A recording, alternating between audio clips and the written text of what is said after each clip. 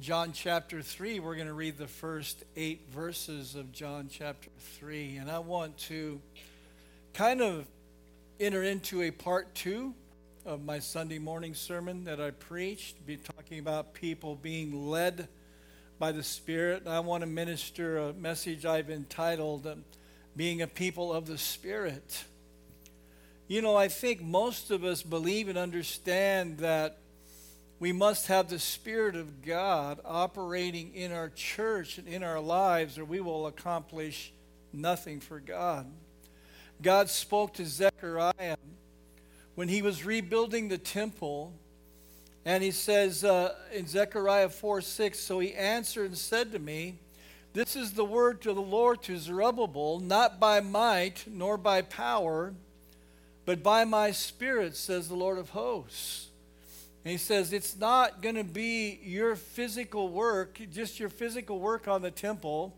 It's not going to be your own strength. He says, this temple will be rebuilt to not only with physical strength, but by the power of my Spirit.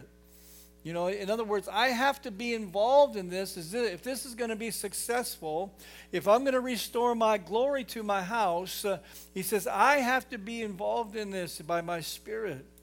The Bible says in Psalm 127, verse 1, unless the Lord builds the house, they labor in vain who build. Unless the Lord guards the city, the watchman stays awake in vain. You know, I get concerned about our country at times who thinks that because of our great military, you know, that we're going to be able to just fight off anything. Listen, unless God watches the city, Unless the Lord builds the house, they labor in vain who do it.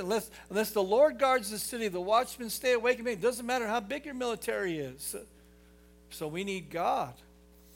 We need God in our country. We need God in our personal lives. We need God corporately in our church, that he would have a habitation in the house of God and do his work within our midst. And let's go ahead and read John chapter 3. Very familiar portion of Scripture. Most of you know this portion of Scripture. John chapter 3, verse 1 through 8. There was a man of the Pharisees named Nicodemus, a ruler of the Jews. This man came to Jesus by night and said to him, Rabbi, we know that you are a teacher come from God, for no one can do these signs that you do unless God is with him. Jesus answered and said to him, most assuredly I say to you, unless one is born again, he cannot see the kingdom of God. Nicodemus said to him, how can a man be born when he is old? Can he enter a second time into his mother's womb and be born? Jesus answered, most assuredly I say to you, unless one is born of water and the Spirit, he cannot enter the kingdom of God. That which is born of the flesh is flesh, and that which is born of the Spirit is spirit. Do not marvel that I said to you, you must be born again. The wind blows where it wishes, and you hear the sound of it, but cannot tell where it comes from and where it goes. So is everyone who is born of the Spirit. I want to begin tonight and just talk about the mystery of the Spirit, and key there on verse 8 that I just read. The wind blows where it wishes, and you hear the sound of it, but cannot tell where it comes from, where it goes. So is everyone who is born of the Spirit. You know, you can see wind blowing through the trees. You can see the trees bending. I was sitting in my living room yesterday, and there was breeze going, and these tall trees across the street, you could just see them swaying back and forth. I couldn't see the wind, but I could see the effects of the wind upon the trees. I could see them being moved. And Jesus said, this is like the moving of the Spirit, that God moves in unique ways. And we can't tell always where he's coming from or where he's going or who he's going to touch. You can see the influence of the Spirit of God upon somebody's life. You can see God moving upon somebody. Can you see around them the angels, all they do? No, you can't see that. But you can see the influence like the wind blowing a tree and moving it around. You can see the influence of the Spirit of God moving in a person's life. People have been saved in remarkable ways and in remarkable places. We can't predict how people are going to get saved. People get saved in such unique ways and such unique circumstances. I was remembering just different stories about many Muslims who have been saved. And I read an article out of the Gospel Coalition. It says, in 2007, Dudley Woodbury and others published a study that recounted interviews with 750 former Muslims who had converted to evangelical Christianity. Many of the reasons they gave for their conversion would be expected: the love of God, a changing view of the Bible, and an attraction to Christians who loved others. But one reason might come as a surprise: the experience of a dream they believed to be from God. These study results aren't isolated. Mission Frontiers magazine has reported that out of 600 Muslim converts, 25% experienced a dream that led to their conversion. And so that's the moving of the Spirit. Jesus said, the wind blows where it wishes, and you hear the sound of it, but you can't tell where it comes from, where it goes. So is everyone. God moves in unique ways, in unique circumstances. You can't actually see what he's doing, but you see the influence of what he's doing. And that's a fulfillment of Acts chapter 2. Your old men shall dream dreams, your young men shall have visions. And so there's something about God moving by his Spirit. He does it in a unique way, and sometimes it's random. We can't always tell what he's doing. We don't have God all figured out. People here, you can point to a remarkable way that Jesus Christ entered into your life. It was a unique set of circumstances. Maybe somebody witnessed to you here. Maybe you worked with somebody. Maybe you were a neighbor of somebody. Maybe somebody, witnessed to you somehow. And you can look at your own unique set of circumstances, how the wind of the Spirit of God began to blow through your life.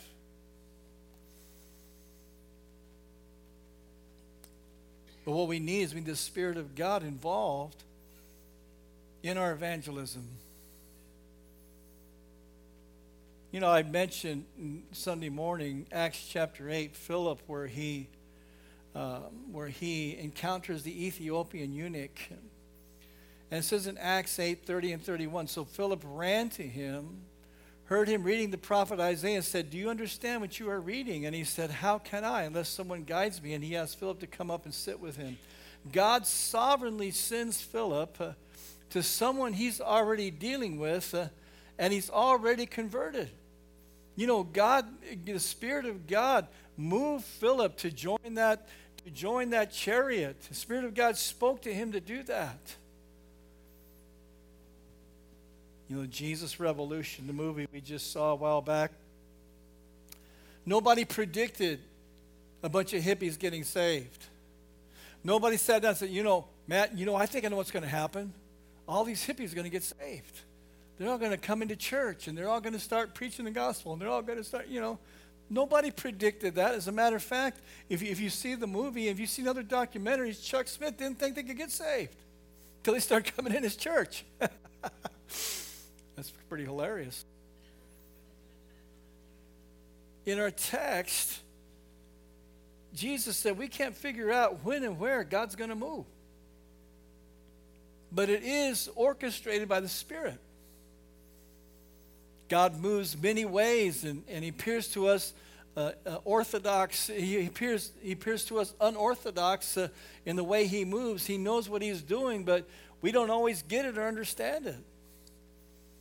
Even the way God uses people can appear unorthodox. How many of you know you can't put God in a box? People have different gifts, and God uses, people think, well, God can only use this person. This is how God moves. You start doing that, and you're going to really miss God. The Bible talks about Paul in Acts chapter 19, verse 11 and 12. It says, now God worked unusual miracles by the hands of Paul, so that even handkerchiefs or aprons were brought from his body to the sick, and the diseases left them, and the evil spirits went out of them. It says God worked unusual miracles. In other words, this wasn't orthodox miracles. This was out of the ordinary. Hey, this is a different way that God was using Paul. His handkerchiefs or aprons were brought from his body to heal the sick. It's like, oh, I know what we should do. We should start taking our aprons and stuff. And so just be perfect for some kind of TV evangelist to do that. Get up there and say, okay, we're going to start giving our jacket, our shirts away, and you're going to get healed. No, it's just some way God moved through his life. We don't have to fit in some type of box for God to use our lives. Isn't that good? We all have different personalities. You can't say this is what a pastor is, this is what an evangelist is, this is what this person is. We all have unique gifting. I've seen people miss God in their lives because somebody was unique in their presentation of the gospel. Oh, wait, no, God can't move like that. He's a little weird. He's a little different. He's a little strange. And they totally cast out the message that's being preached. The wind of God's Spirit moving is often described as the breath of God. I believe that's what Jesus is saying there in verse 8. The wind blows where it wishes, and you hear the sound of it, but cannot tell where it comes from, where it goes. So is everyone who is born of the Spirit. Jesus spoke to his disciples after he was risen from the dead. In John chapter 20, verses 21 to 22, it says, so Jesus said to them again, peace to you. As the Father has sent me, I also send you. And when he had said this, he breathed on them and said to them, receive the Holy Spirit. He breathed upon them. One of the things I pray for this church is I say, God, breathe upon our church. There's an old Keith Green song, rushing wind blow through your temple. Man, that's just, I remember that getting saved, and that old Keith Green song. It's a powerful song, rushing wind blow through your temple. God, we need your Spirit to, and he's talking about his personal temple, that the Spirit of God would carry out sin and darkness out of his life, would blow out the dust and the deadness and the flesh out of his life, and that he would be Spirit controlled and be Spirit ruled. One of Job's dialogues with God when he was going through his trials was this interaction, Job 37, 10 through 18. And so just kind of understand where I'm going with this. He says, by the breath of God, ice is given, and the broad waters are frozen. Also with moisture, he saturates the thick clouds. He scatters his bright clouds, and they swirl about, being turned by his guidance, that they may do whatever he commands them on the face of the whole earth. He causes it to come, whether for correction or for his land or for mercy. Listen to this, O Job. Stand still and consider the wondrous works of God. Do you know when God dispatches them and causes the light of his cloud to shine? Do you know how the clouds are balanced? Those wondrous works of him who is perfect in knowledge. Why are your garments hot when he quiets the earth by the south wind? With him have you spread out the skies, strong as a cast metal mirror? And so what he's saying is, Job, you can't figure out what God's doing. You can't figure out how God moves. You can't figure out, we don't have God all figured out. We don't know. Part of the way God moves is a mystery. It's not, Jesus said it blows where it wants to, that God has a plan that many times we can't see. But my next point, which I kind of want to point to, is that positioning ourselves to receive the moving of the Spirit. Because there's part of this that isn't a mystery. And this is kind of more setting our sails. Somebody said years ago, we cannot make the wind of the Spirit blow in our midst, whether personally or in the church, but we can lift a sail that when the wind blows, we will be ready to catch it. And so what that's saying is that we can't control where God moves and what he does, but we can position ourselves that if God does move, we can catch that. Example, you can be on a boat in the ocean with no wind blowing. You can be stuck in one place for a long period of time. But if the wind begins to blow, you better have your sail up or you're not going to go anywhere. And I think that's the position of the church that needs to have, is that, God, we can't make you move. We can't control what you're doing. But God, we can put ourselves in a position that as your wind would begin to blow, we can catch that wave. We can catch that gust, amen, and it can drive us to wherever you would have us. See, while there is some mystery to the moving of God's Spirit, much of it is not a mystery. You know, if we position ourselves to receive from God, He is faithful to show up. If you're hungry before, Jesus said, blessed are those who hunger and thirst after righteousness, for they shall be filled. And so if you have a posture of hunger and thirst, if you have a posture of looking to God, He comes to those people. He says, draw near to me, and I will draw near to you. That's the promise of His word. So there's a part of revival that's not a mystery. There's a part of moving of God's Spirit that's not a mystery, that we do have figured out. Another instance is where Jesus appeared to the disciples after rising from the dead in Acts chapter 1, verses 4 and 5.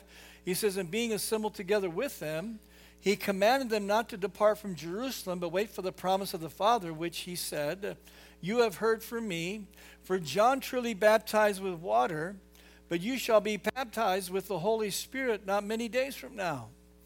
And so Jesus is telling them, hey, something's about to happen. Revival's coming. But you need to be in the right place when it comes. You need to be in a position to receive it.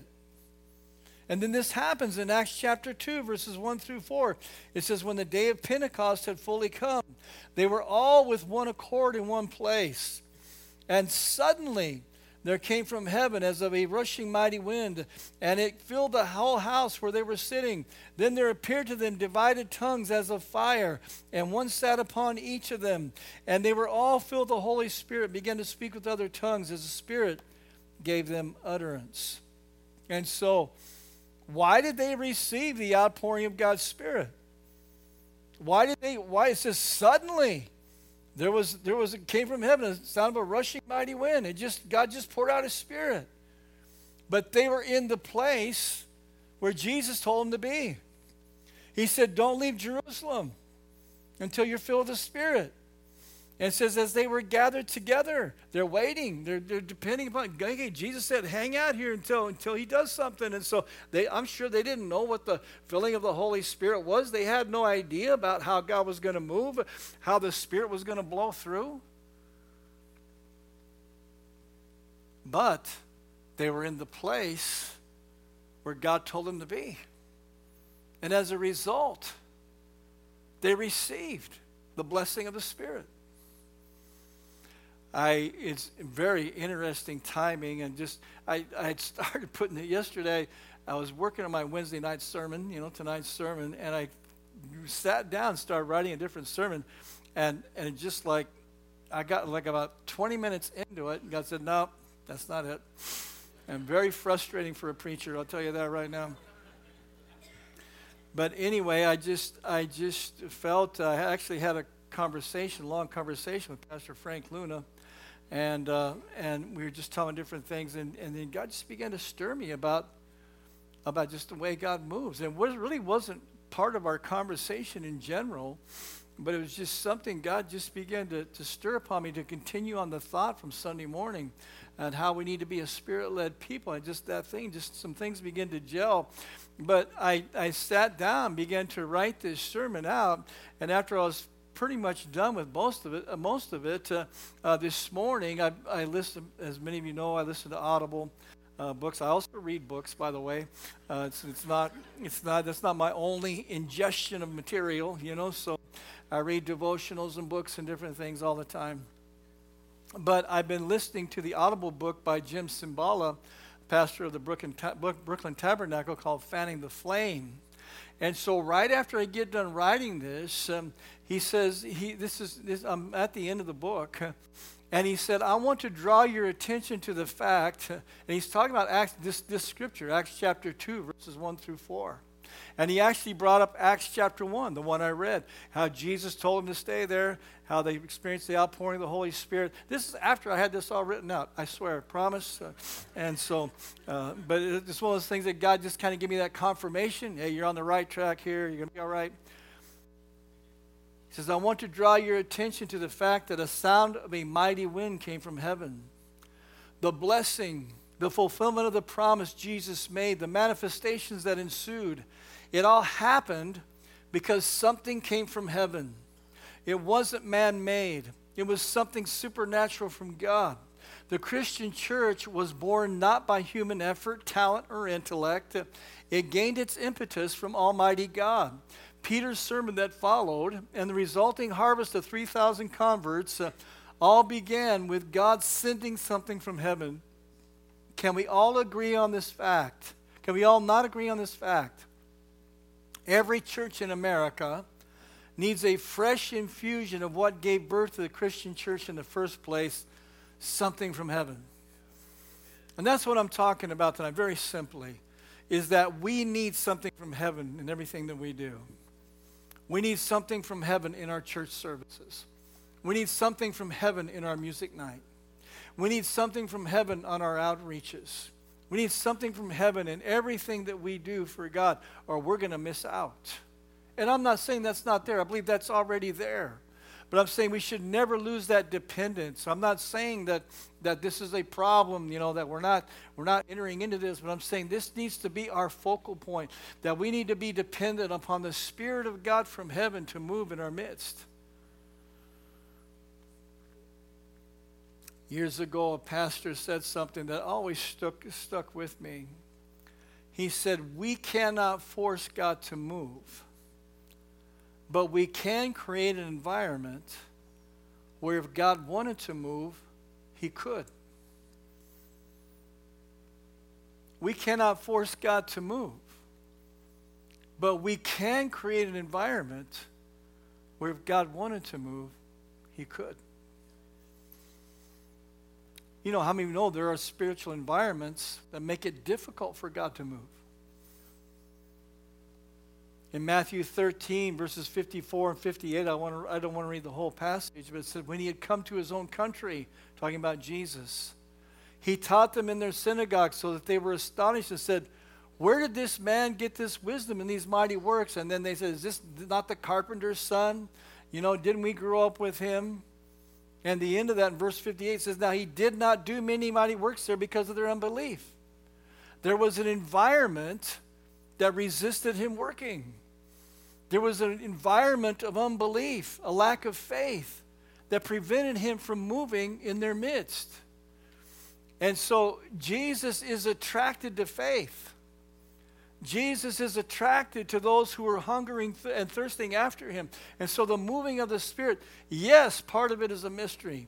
Why does God pour out of his Spirit on a bunch of hippies? Why does God, give dreams to Muslims? Why does God do this? I can't tell you all that's going on there, but I will tell you that God is attracted to those who are hungry and thirsty for him. One lesson from this is that Jesus moves in an atmosphere of faith. Without faith, it's impossible to believe God, to please God. And so this means that in faith, you're believing the Spirit of God to show up. We don't always feel the Spirit of God when we're entering into something, whether it's an outreach, a church service. We're not always going with like, man, I just feel the Spirit, man. I'm just all pumped up today. Sometimes you can feel like that, but sometimes you don't feel like that. Sometimes it's faith. We don't always go on outreach. How many know sometimes those first couple doors are like, I always explain it like priming a carburetor. Sometimes the first couple doors I knock on, it's not too good for those people. Amen. It's like I have to get going. It's like you got to prime. In the old days, cars had carburetors. You ran out of gas, you had to take the air cleaner off. You had to pour some gas in the carburetor and get the car going. And so that's what it's kind of like for me sometimes going on outreach, man. First couple doors, I'm like struggling. then I can kind of get going and, get my motor running, and it gets a lot better. So sometimes I feel sorry for those first couple of people, Hey, I want to invite you to church. Oh, I'm busy. Okay, I'll see you later. Go on the next door. I got no time for you. Hey, we all have that, to a degree. But we need to have a spirit of faith. That the Spirit of God is going to meet us. That God's going to give us divine appointments. That God's going to go before us into the land. Ecclesiastes 11:4-6 says, "He who observes the wind will not sow." Listen, in the light of what we're talking about, the wind of God's Spirit, Jesus said the wind blows where it wishes. In other words, if you don't see the wind blowing, why should I sow? Why should I sow? There's no wind. Or whatever. He observes the wind. Well, if you're dependent upon what you see, you're not going to enter into anything. And he who regards the clouds will not reap, as you do not know what is the way of the wind, or how the bones grow in the womb of her who is with child. So you do not know the works of God who makes everything. In the morning sow your seed, and in the evening do not withhold your hand, for you do not know which will prosper, either this or that, or whether both alike will be good. And so he's saying, hey, look, you're not always going to feel things. It's not always going to be emotions riding high. He said, but you're believing when you're stepping out and doing the will of God. You're believing for the Spirit of God to encounter you. Whatever you're doing by faith, you're believing for the Spirit of God to show up, to bring conviction to people's lives, to bring open doors, to bring divine appointments that we desperately need. See, the beginning of the revival in the book of Acts was because it says they were all with one accord in one place. Well, that's a miracle right there. Huh? I mean, just that they were all with one accord in one place. Suddenly there came a sound from heaven as of a rushing mighty wind. So what are some things we can do to set our sails for God's Spirit? One of them is we should not grieve the Holy Spirit. Ephesians 4:29-32. Let no corrupt word proceed out of your mouth, but what is good for necessary edification, that it may impart grace to the hearers. And do not grieve the Holy Spirit of God, by which you were sealed for the day of redemption. Let all bitterness, wrath, anger, clamor, and evil speaking be put away from you with all malice. And be kind to one another, tender-hearted, forgiving one another, even as God in Christ forgave you. And so the New Living Translation says, where it says, do not grieve the Holy Spirit, it says, do not bring sorrow to the Holy Spirit by the way you live. And so creating an environment in our lives for the Holy Spirit's welcome, a forgiving heart to other people.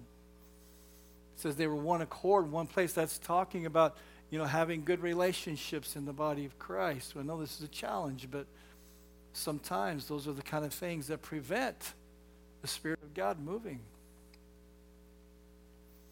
Another thing we can do to create a spiritual environment is to value the moving of God's Spirit in the realm of spiritual gifts. 1 Thessalonians 5:16-21, rejoice always, pray without ceasing, and everything give thanks, for this is the will of God in Christ Jesus for you. Do not quench the Spirit. Do not despise prophecies. Test all things. Hold fast what is good. The New English Translation says, do not extinguish the Spirit. Don't be a wet towel on the fire of God. Now, does that mean that we believe everything that comes across the pike? No, Paul's saying, let me read it again. He says, do not quench the Spirit. Do not despise prophecies. Test all things. Hold fast what is good. So what is he saying? Hey, sometimes you hear somebody get a word and say, man, I don't know about that word. That was a little weird. But it says, test it. Test it. Hold fast what's good. But he says, don't despise prophecy because somebody was off at one time, because somebody got a little weird. I mean, we're all flawed. We're all earthen vessels, okay? None of us are the Pope, okay? And we don't speak with perfection. Well, the Pope thinks he is anyway. But it's saying, don't despise prophecies because somebody was off a little bit. That's what he's saying there. He says, do not despise prophecies. Test all things and hold fast what's. In other words, hey, take what's good out of it. Hold what's good. But don't throw the baby out with the bathwater. Don't just say, oh, that prophecy stuff, man, that guy got weird. See, that's why I don't like prophecies, you know. Well, hey, Bible says don't quench the spirit because you know you believe that prophecies are bad because somebody got a weird word at one time. Okay. Finally, tonight I want to look at the Spirit is able to restore. Never underestimate the power of God's Spirit to resurrect people from total destruction and horrible decisions made in their lives. Romans 8:11 says, but the Spirit of Him who raised Jesus from the dead dwells in you. He who raised Christ from the dead will also give life to your immortal bodies through His Spirit who dwells in you. So the Spirit that raised Jesus from the dead dwells in us. And so if the Spirit of God that rose Jesus from the dead, rose Him from the grave and the dead, what can He do with us in our horrible circumstances? And one of the things that I wanted to focus on, just the last part of my message, this is really the last part of it, is the valley of dry bones in Ezekiel 37. It's such a perfect, fitting thing to look at as we end this message. In Ezekiel 37, 1 through 10, it says, and the hand of the Lord came upon me and brought me out in the Spirit of the Lord and set me down in the midst of the valley. And it was full of bones. Then He caused me to pass by them all around. Behold, there were very many in the open valley, and indeed they were very dry. And so He said, you know, this is a defeated army. These bones have been, they're not just like, you know, with a bit of meat hanging, they're very dry. Everything's been eaten off of them. And He said to me, Son of man, can these bones live? So I answered, O Lord God, you know. Again He said to me, prophesy to these bones and say to them, O dry bones, hear the word of the Lord. Thus says the Lord God to these bones, surely I will cause breath to enter into you, and you shall live. I will put sinews upon you and bring flesh upon you, cover you with skin, and put breath in you, and you shall live. Then you shall know that I am the Lord. So I prophesied as I was commanded, and as I prophesied there was a noise, and suddenly a rattling, and the bones came together, bone to bone. Indeed, as I looked, the sinews and the flesh came upon them, and the skin covered them over, but there was no breath in them. Also He said to me, prophesy to the breath. Prophesy, Son of man, and say to the breath, thus says the Lord God, come from the four winds, O breath, and breathe on these slain that they may live. So I prophesied as He commanded me, and breath came into them, and they lived and stood upon their feet, an exceedingly great army. Now here is, you can't get more defeated than this. Dry bones scattered. They're not even linked together with the right bodies. You know, they've been probably carried around by wild animals and stuff. You got this guy's tailbone over here, this shoulder bone over there. You know what I mean? I'm not trying to be gross, but I'm just saying this is a defeated army. And so things are scattered all over the place. They're dry. There's no meat or potential left on them. And God says, prophesy to these bones. But what does He say? He says, prophesy to the breath. And say to the breath, thus says the Lord God, come from the four winds, O breath, and breathe on these slain that they may live.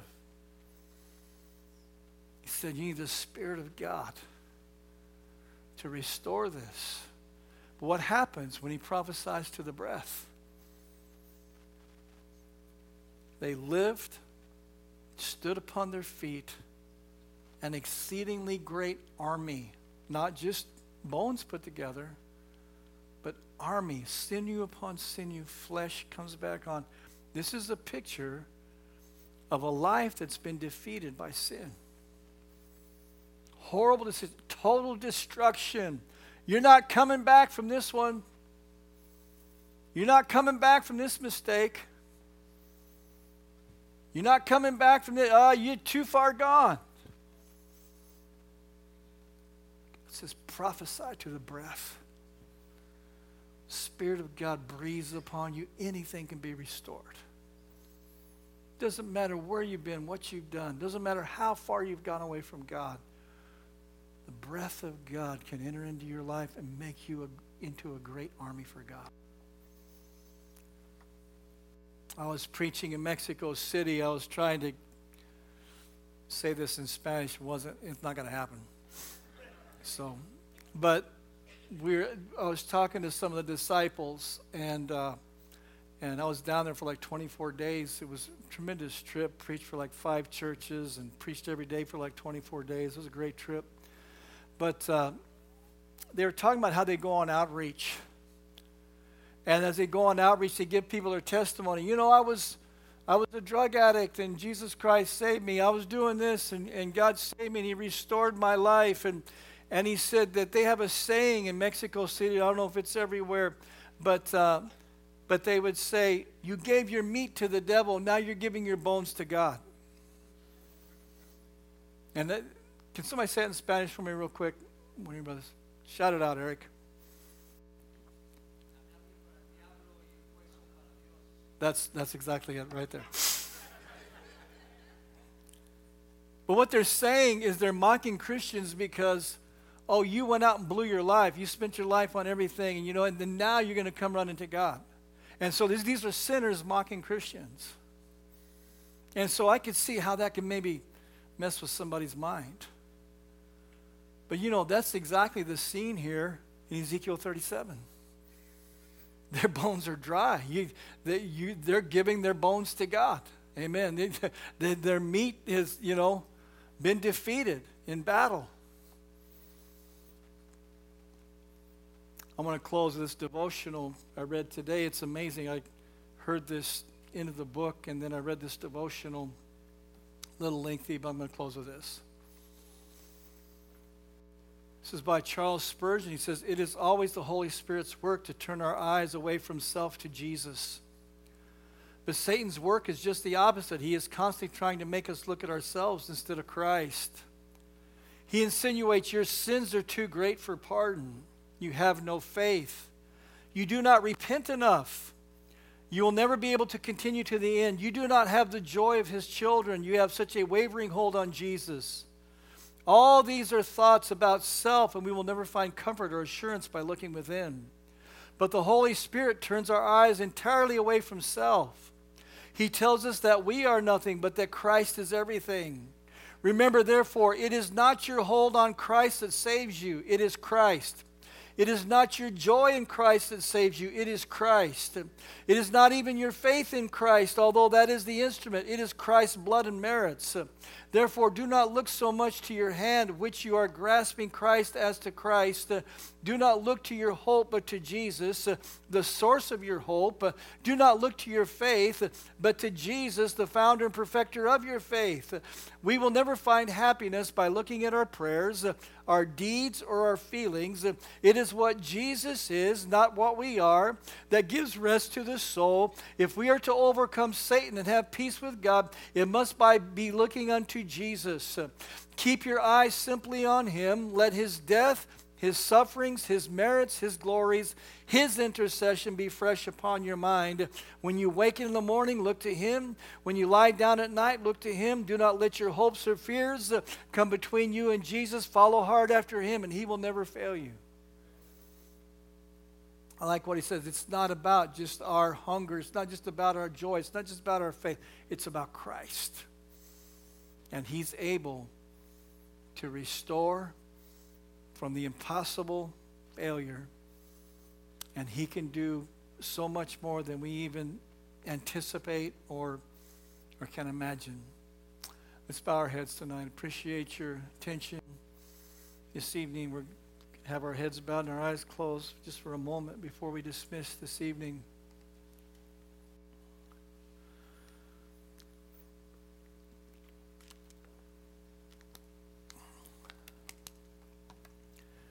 Before we move on to service, I just wonder tonight if there's someone here. You do not know Jesus Christ as your Lord and Savior. You've never been born again. Or perhaps you're backslidden this evening and you're away from God. and you don't see a lot of hope for your life. You don't see how you could change. You don't see how you could ever be restored. You don't see the way out of your situation. The devil always wants to make us see the impossibilities instead of using the eyes of faith to see Jesus Christ, who's able to break through the impossibilities. He's able to save to the uttermost, the Bible says. Doesn't matter how far you are away from God. You could be like that defeated army in the book of Ezekiel. Your bones are very dry. You have no faith. Your life has been destroyed. Or perhaps you're just far away from God tonight. You're not living for God. You know it. Your heart's not right with God. And before we go any further in this service, if that's you tonight, you're not right with God, you're unsaved, you're backslidden, and you need Jesus Christ tonight, would you slip up your hand, put it right back down, see, yes, that's me. I need to get my heart right with God before I leave this place tonight. Would you pray for me? Slip up your hand, put it right back down.